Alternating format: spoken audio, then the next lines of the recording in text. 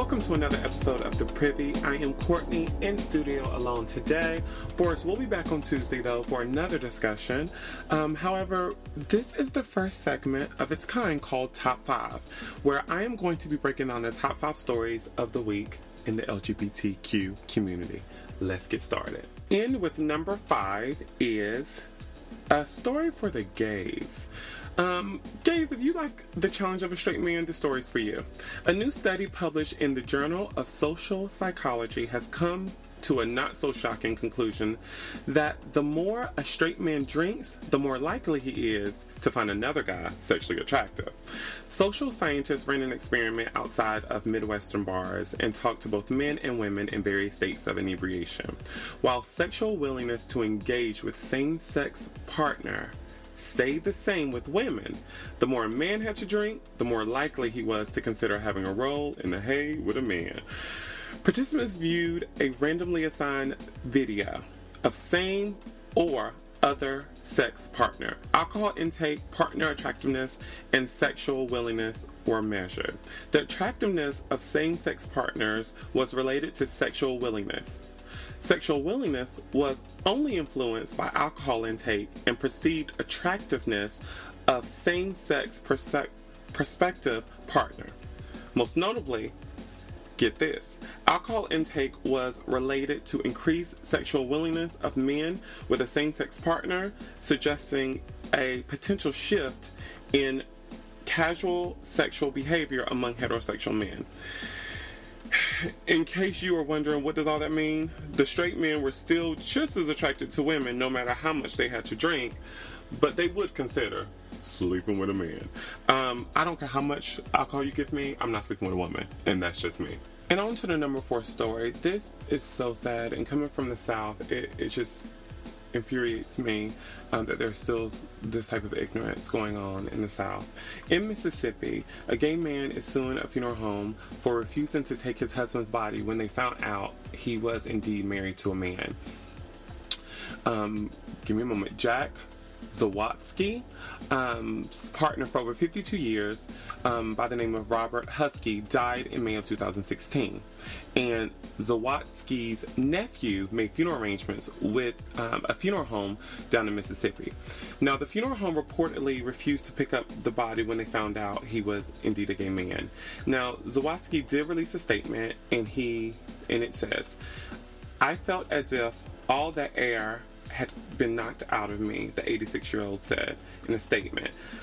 "Bob was my life, and we had always felt some welcome in this community.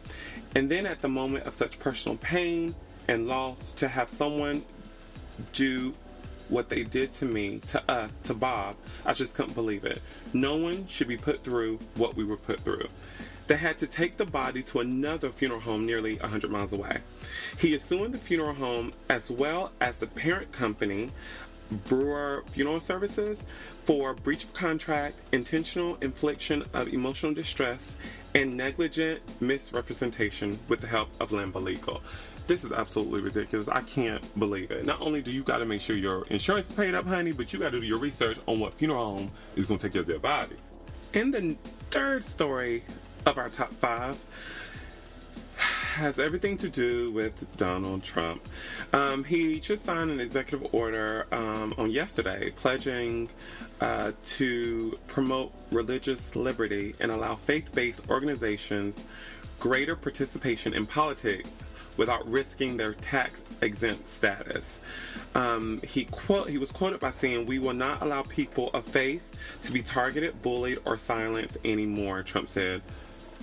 I mean, how about the gays?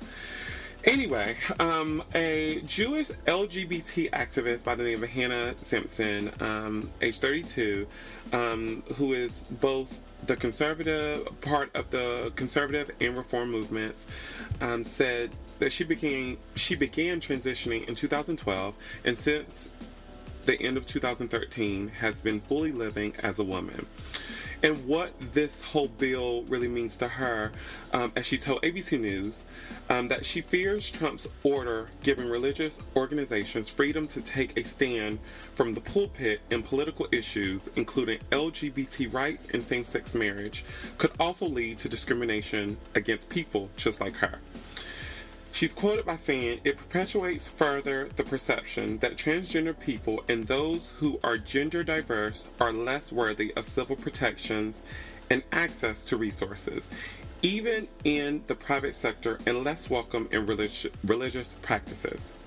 She goes on to say, "I think this is going to show itself in so many ways, starting with things like access to or respect for one's identity and presentation in religious spaces." We'll continue to follow this story, as I'm sure there is more to come from the Trump. And at number 2 is an article I came across on Refinery 29, and it's entitled 11 Things You and Your Boss Can Do to Fully Welcome LGBT People into the Workplace. And it wasn't necessarily the list itself. Some of the things range from asking your employees and families if they have equal access to company benefits, or establishing LGBT resource groups, or even going to Pride. But the most fascinating and interesting part were two, for me, I guess it's the wake-up call to me and probably for you as well, is that one of the facts is, in 2017, 28 states of the United States, a person can still be fired for being gay, lesbian, or bisexual. That's one. And then also a study they released, a study by the Center for American Progress found that 25.2% of LGBT respondents experienced discrimination in the past year because of their sexual orientation or gender identity. Out of those respondents who said they were discriminated against, 52.8% said the experience negatively impacted their work environment. How crazy is that? We got to open our eyes and do better, just all the way around. Workplace, home, in all of our spaces. We have to do better. And the top story of the week, this is the story I have been following for some time now, and it's about the quote-unquote gay concentration camps in Chechnya. Basically, they have killed like over 150 gays. They've tortured them, and they've basically imprisoned them. And a lot has been going on with that over the past couple of weeks. However, this week, it gets even worse. Authorities in Chechnya have threatened parents of gay children, telling them, either you kill them or we will. Reports from Chechnyan Republic claim that homosexuals are being rounded up and killed on orders of leader Ramzan Kadyrov, I believe that is. And last week, the British Parliament heard him as he intends to eliminate the gay community by the end of this month. This is so sad. Horrifying testimonies from survivors have been released. One survivor told France 24, "They tell the parents to kill their child. They say, either you do it or we will. They call it cleaning your honor with blood. They tortured a man for 2 weeks. They summoned his parents and brothers, who all came. And the authorities said to them, your son is a homosexual, sort it out, or we will do it ourselves."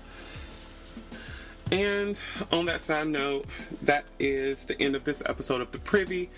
Be sure to tweet us at The Privy Podcast if you have any stories that you feel like should have made the list, or have any stories next week that come up that we should be covering.